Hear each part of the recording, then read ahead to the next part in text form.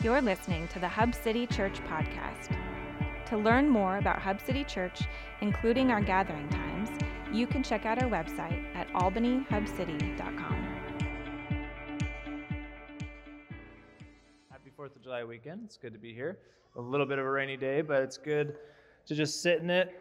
Today, we are going to talk about and sit in the gravity of love, which is just so good. I was expecting some ahs and some oohs.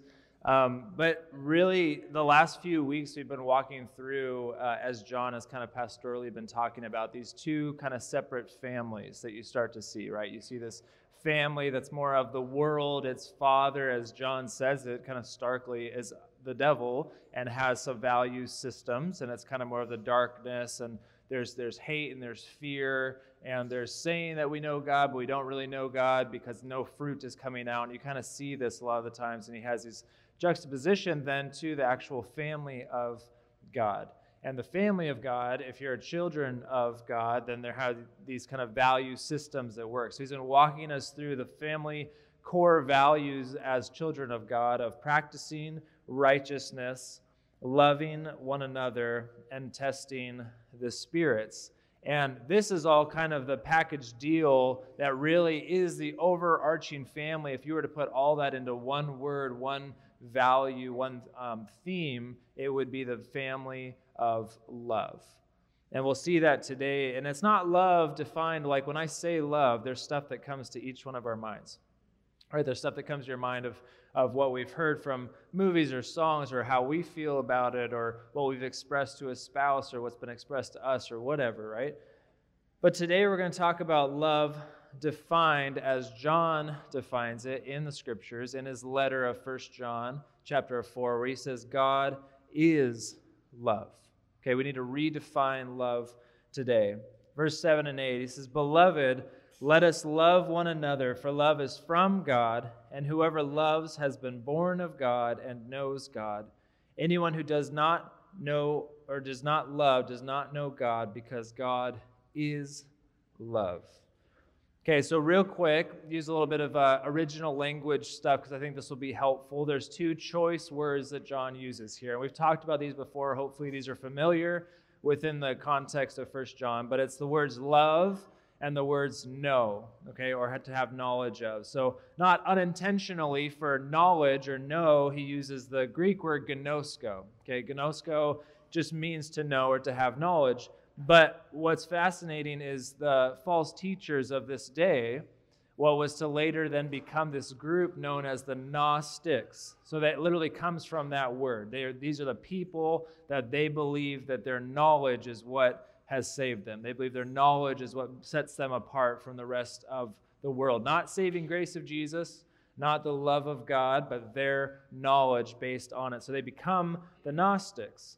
Right? They claim to know God, but as John has been harping on over and over, he says, no, but you walk in darkness from chapter 1. You say that you're sinless, but that makes Christ to be a liar. You do not keep his commandments. You hate your brother. You make a practice of sinning, and you do not love. And so he keeps saying, actually, these are not what it means. Knowing God isn't enough to being this saved person. Nothing in there displays an actual knowledge of God, especially a God who's defined by love. So this is the second word, love, agape. You guys have probably heard that word before, I'm sure. Now, you've also probably heard there's three main Greek words for love. Okay, then usually in the New Testament, one of these three are usually used. So there's phileo, which is kind of brotherly love. We get from Philadelphia, city of brotherly love. Right, eros is kind of more of the intimate, like, you know, I have to do this when I say sexual, like the kind of, you know. And then agape is like unconditional, self-sacrificial love, as we'll see today, okay? So John, in this passage, just so we're all aware, John exclusively uses agape, okay? So we're not talking about all the different kinds of love. We're talking about unconditional and self-sacrificial love. Every time you see love in this passage, it's agape. That is the nature of God's love today. And we looked at 2 weeks ago, we kind of looked at this difference where John brought up actually going back to the story of Cain, right? And going back to the story of Cain. And what Cain did is he elevated his life as more important than his brother, if you remember that story. Thus it was unloving. Versus Jesus, who self-sacrificially laid his life down for the good of his brothers or others as example for us. And this was back in chapter 3, 1 John 3:16. It says, "By this we know love, that he laid down his life for us, and we ought to lay down our lives for the brothers." So now to chapter 4. John continues in this thinking, verses 9 and 10. "In this the love of God was made manifest among us, that God sent his only Son into the world so that we might live through him. In this is love, not that we have loved God, but that he loved us and sent his Son to be the propitiation for our sins."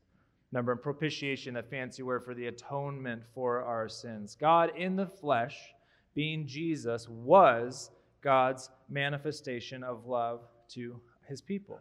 Right? Giving the world Jesus was loving the world. How did God so love the world? He gave them Jesus out of love. The fascinating thing is the world hated him. Right? The world hated Jesus because out of love, he exposed their sin to them. We looked at this a week ago. I think it bears repeating. It's very powerful to read this. This was in the Gospel of John, chapter 15. Jesus says, "If I had not come and spoken to them, they would not have been guilty of sin. But now they have no excuse for their sin. Whoever hates me hates my Father also. If I had not done among them the works that no one else did, they would not be guilty of sin. But now they have seen and hated both me and my Father." It's very stark, right? No one in particular likes to be called out, right? Nobody in here likes that. It's not the best feeling. But what happened was there was this exposure to the fact that if sin leads to death, as we read in Romans 3, then death is where all creation was headed because of sin. And Jesus came, showed the people their fate because of this infection of sin within them, and some have decided to continue because they loved that sin, and they were called out, and they did not want to buy into the new way that Jesus offered that's actually life. But for those who had their eyes opened to it, could see that difference, see their sinful state, repent of where they were headed, and love Jesus more than they loved their sin or themselves, it reciprocated the love that God has already given them. Verse 10, "In this is love, not that we have loved God, but that he loved us and sent his Son to be the propitiation for our sins." Right? I think it bears repeating in different words. Real agape, unconditional self-sacrificial love, does not originate with us. Right? It originates with God. And he revealed his love in a fascinating way by atoning for our sins. That's how he revealed it. This goes all the way back to chapter 2 of 1 John. He is the propitiation for our sins, and not for ours only, but also for the sins of the whole world. So Jesus called out sin for what it was and opened the eyes of anyone blinded by sin, but then out of love became their covering for that sin, became their atonement. The covering or payment necessary for people to be in right standing once more with their Creator, God. This was all out of love. And again, this is agape love, unconditional and self-sacrificial. And listen, I get it. Anytime we sit here in church service and talk about love, and then we go out into the world, and Christians can be some of the most unloving kinds of people, okay? We can royally misrepresent God, who is love. And I would say to that, for myself and for that, like, there really is not much excuse other than we're broken, sinful humans as well. But as a people of God, we do need to do better, absolutely. But we have to represent the God we believe in for who he is, and that is the embodiment of love. But love how he defines it, not how we redefine it. And say, like, we love and then expect God to be in it. Right? God is love because he sent his Son to atone for our sins, not because God cares about the right issues. God is love because he called out our sins so that we wouldn't be blind to it anymore, not because he was friends with all the outsiders and not just the stuffy Christians. Right? God is love because he went to the cross to pay our debt, not because he was inclusive and everybody liked him. See, one of the huge reasons we as Christians still get this love thing wrong is because we are inherently terrible at unconditional and self-sacrifice. It's hard to do. That's not our natural bent. Our bent as broken humans is self-glory. Right? Our pull as broken creation is conditions that benefit us, and we just can't help it. Okay, this is actually one of the ways, though, recognizing this, that we can get back on track with love, to confess that we're just bad at it, that we're not God. That's okay to confess that. To confess that we actually need to be taught and retaught how to love unconditionally, how to see people who think and look and act different than us as God sees them. To love them not because they are human, but because they are image bearers, meaning loving people purely because God loves them, regardless if they believe in him or not. And this is why I think John's next words are so crucial for us. This is 1 John 4:11 and 12. Beloved, if God so loved us, we also ought to love one another. No one has ever seen God. If we love one another, God abides in us, and his love is perfected in us. So first off, you should notice that he's gone, if you've noticed, he's been calling the people of God children, little children for a long time. Here he's gone to beloved. Okay, we titled this whole series Beloved. It's a powerful word. It's kind of a bit of a play on words, right? First off, it means loved ones, the ones who are loved. That is identity shaping. So it puts the readers in the position of the ones that have been so loved by God that there's only one conclusion: to then be lovers, right? Be loved is also an outward action. People should not interact with someone who's so utterly loved by God and not feel loved themselves by that person. If we as the beloved are welcoming God's presence and love to fill up our lives, and we have nothing but to pour out that love. And I love how John puts it. He says, no one has ever seen God. The implication here is not just a kind of a random blurt out. That's like a theological concept that doesn't relate. But the implication is that they may have never seen God, but they see you. They see you. Right? I remember as a youth pastor, we used to always say to the youth kids, like, you just have to realize you may be the only Bible anyone ever reads. That might actually be your life. Just the idea that you represent who God is and reveal God's work in your life. But the encouragement here is that it doesn't mean that it's completely up to us as God's people. We don't replace God, right? But that if we love one another, God abides in us and his love is perfected in us. God abides in us and loves through us. The level of love we can give is the measure of love we allow to abide within us. Right? More of God should equal more of love. This should be our goal, and this should not be burdensome. Think about it, being infused with love to then give out that same love. That should just be just a never-ending conduit that's not burdensome. So how can we know if he is abiding in us? Verse 13. By this we know that we abide in him and he in us, because he has given us his Spirit. We looked at this last week. Then we have to test the spirits to know if they say Jesus is the Christ and came in the flesh. This is saying the right gospel, right? But he says he has given us his Spirit at work within us. As is many things that we looked at last week, but primarily is the evidence that we've been saved and have been given the Spirit as a gift of God. And again, John is circling back, right? This is 1 John 3:24. Whoever keeps his commandments abides in God and God in him. By this we know that he abides in us, by the Spirit whom he has given us. Remember, John does these circular teachings. He kind of goes back, right? Having the Spirit and keeping his commandments are circular. They feed into each other, and now adding the element of them growing in our love for one another as God's love grows within us. So verse 14 and 15, and we have seen and testified that the Father has sent his Son to be the Savior of the world. Whoever confesses that Jesus is the Son of God, God abides in him and he in God.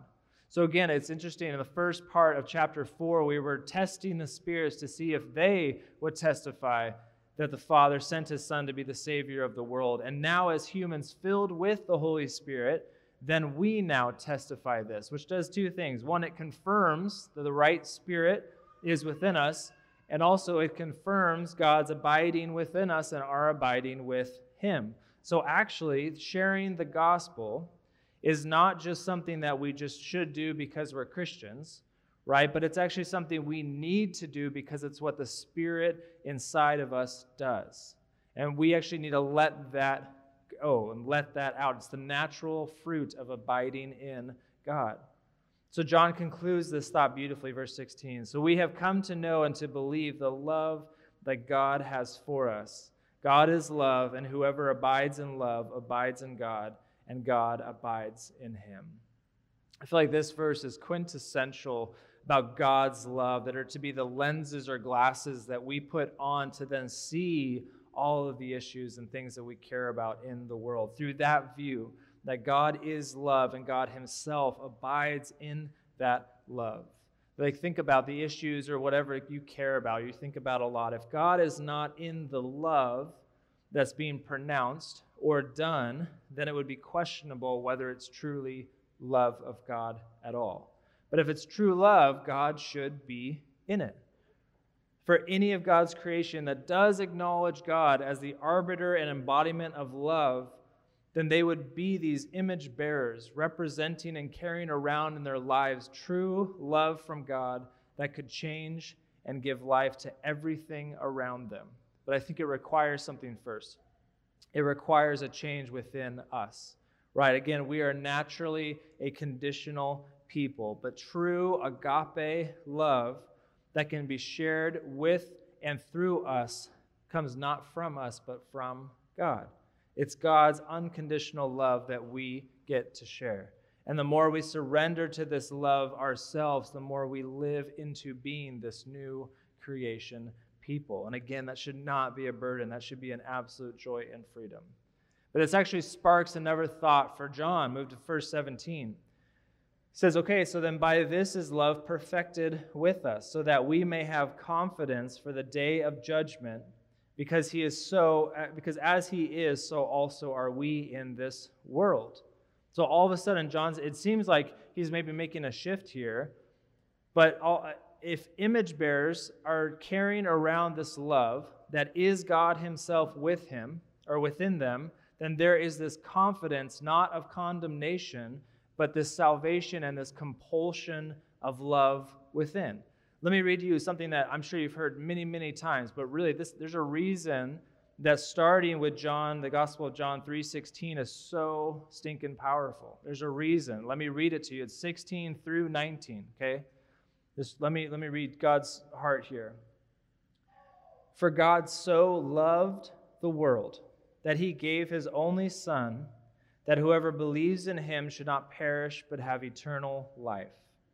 For God did not send his Son into the world to condemn the world, but in order that the world might be saved through him. Whoever believes in him is not condemned, but whoever does not believe is condemned already, because he has not believed in the name of the only Son of God. And this is the judgment.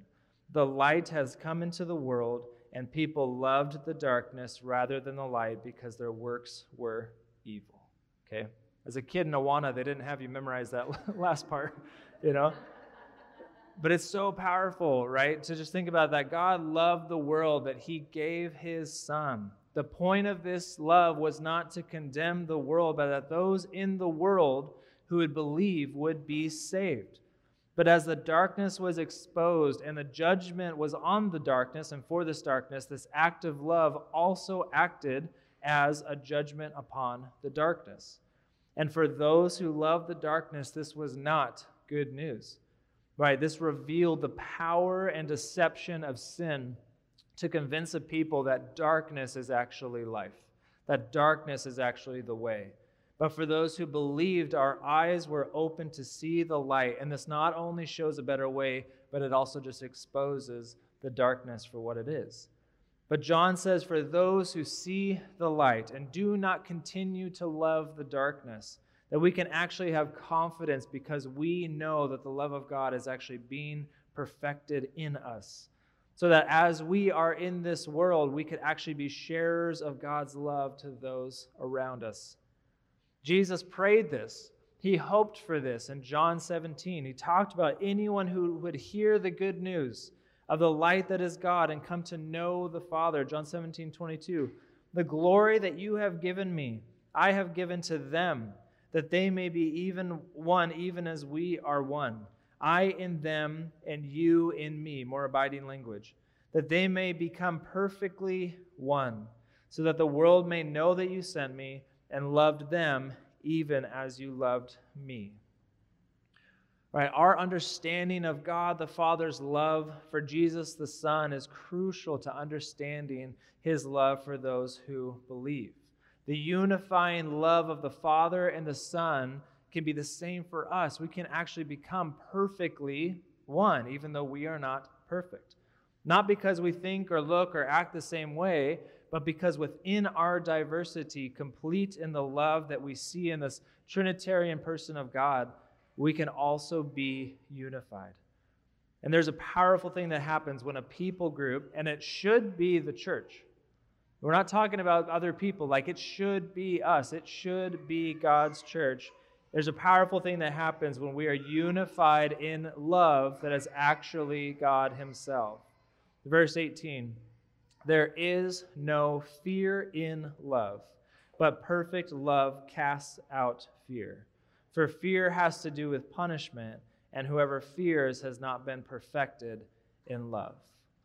I just think about how much of our world, and that this includes us as well because we're in the world, how much of our world is in fear, right? How many people have built their lives around themselves, not out of love or joy, but out of fear?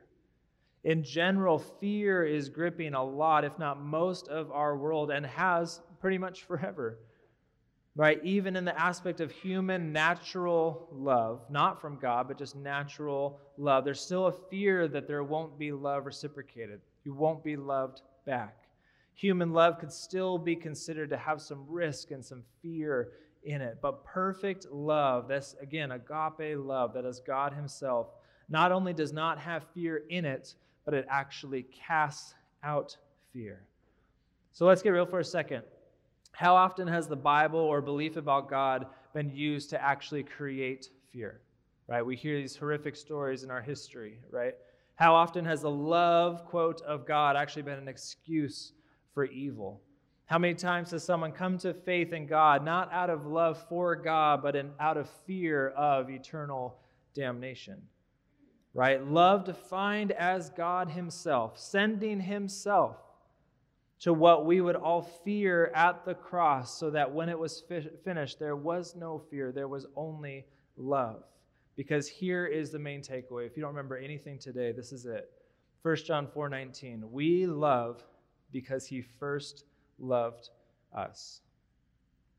Our capacity to love God is never based on our efforts, but it's always by the love that he first gave us.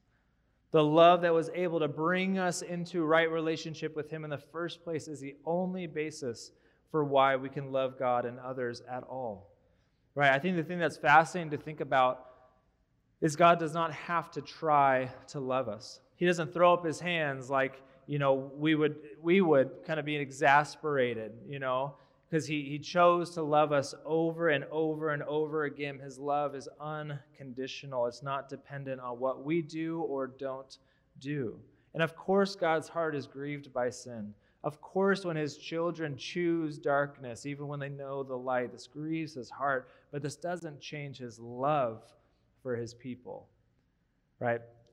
Anytime I can do a Spurgeon quote, I love it, but the prolific 19th century preacher Charles Spurgeon, he gave a few sermons just on these 8 words, just on these right here, because there's so much in here. And I thought this was an insightful excerpt from one of them, talking about this love then that fills us up and how naturally it should just be overflowing. He says, we do not love God because we tried to do so. True love cannot come in that way. You may say, I intend to think, and you may succeed in doing it, but you cannot act like that with regard to love. Oh no. Love is not a slave to be at a man's beck and call, it's a master. And when even the lowest form of love comes on a man, it carries him away wherever it will. So this highest type of human love, our love to God, overpowers us. It is never the result of effort on our part. Did you ever hear a mother say, I will try to love my child? I don't know how she would go to work to bring about such a state as that. Oh no. She loves her child naturally. She cannot help loving her own offspring. I never tried to love my sons. I cannot help loving them. My love to them is not the effect of any effort on my part. It is as free as the dew that drops from heaven. We may not know how it comes, but we know that we have not made it. Spurgeon, he likened God's love for like a mother and father or children, and you might think like, yeah, I've heard that a million times. It's a classic example for a reason, right? Kids drive parents crazy. They're insane, right? And yet we still love them. What is that? What is that about? Something that's unexplainable. Someone can explain that to me, right? But instead, like we often find ourselves with God, if we put ourselves in the children's spot, right? We find ourselves with God building our resume to God, building our resume of our love for God and others. Like just think about your life, right? What area in your life would you point to if someone asked you how you are loving God? What's your go-to? Like I go to church, read my Bible, I pray. Like what are the things that you do, right? What is the resume you would go to show that you are a Christ follower, right? What conditions do you base God's love on? And we all do this. And what we do sometimes even more is we build a list of things we don't do. Well, I don't do, I don't swear, chew, or date girls that do, right? That's how I learned it. Like I'm doing pretty good, right? The reality is, if someone asks you, how do you love God and how do you know God loves you, the answer shouldn't be what we're due, right? The answer, it's in who you are becoming in Christ, right? It's in how much you've denied yourself and surrendered your life to just be loved so that love, that God-given love is all that comes out. And this goes back to the very beginning, verse 7, where John starts out with this reminder in the letter that we are the beloved, right? Verse 7, beloved, let us love one another.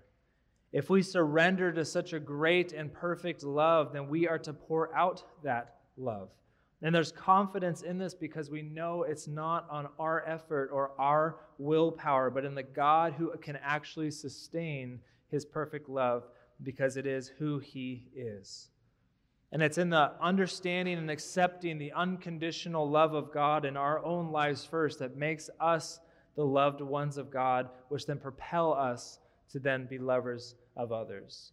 Be loved is both inward and outward, right? True agape love is not our secret to keep or just for our own quiet times in our room. It should always compel us towards loving one another, because that is the character of God. And to end, chapter 4, John circles back to some earlier thoughts, verse 20 and 21. He says, so if anyone says, I love God and hates his brother, he is a liar.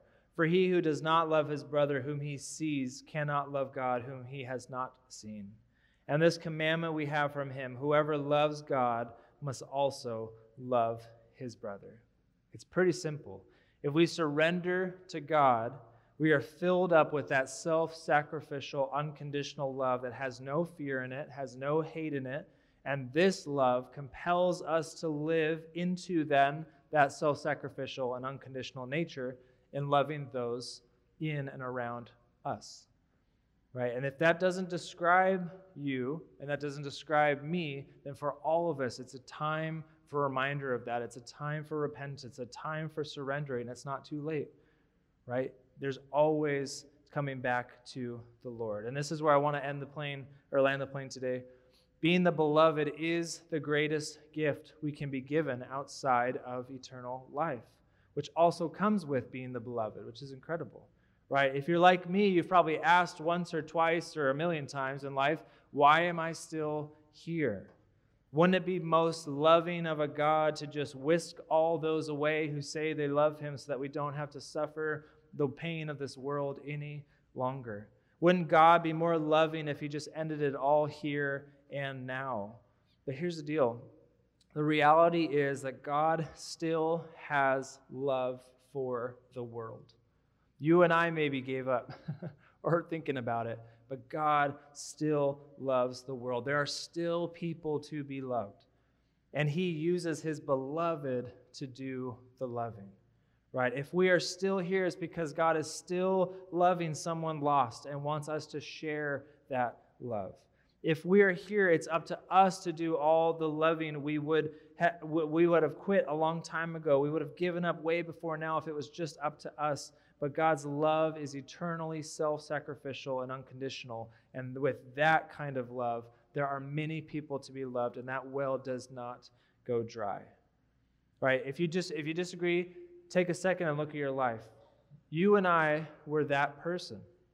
At one point in our life, you and I were undeserving of God's perfect love. But God loved you so much that he then gave you the ability to love others by first loving you. So our first step of worship today is to praise God for the love that he has given us, right? For us as the beloved to be full of gratitude and thankfulness, and then to express that gratitude by loving those around us, being led by the Spirit to where God's love is moving so we can be in step with that. Right, testing that Spirit to make sure it's in line with the right Savior of Jesus in the flesh, because as the children of God, ultimately, this family is built on love. And that's what it means to be in this family of God. And when we respond today, you guys know how we do it. Don't explain it, but when we do it, think of it in the lenses of God loved us first. We can only love, we can only sing, pray, give, and receive the love of God because he has first given us that. And this is a surrendering for us all to sit and be filled up as a community with this love, this unconditional, self-sacrificial love of God. So then when we express it in these ways, and then when we leave these doors and all next week, all our lives, we get to express that agape love. So it first takes a surrender for us to then be able to pour out that love. So that's what responding about is today. We're going to surrender in worship of that God loved us so that we can love him.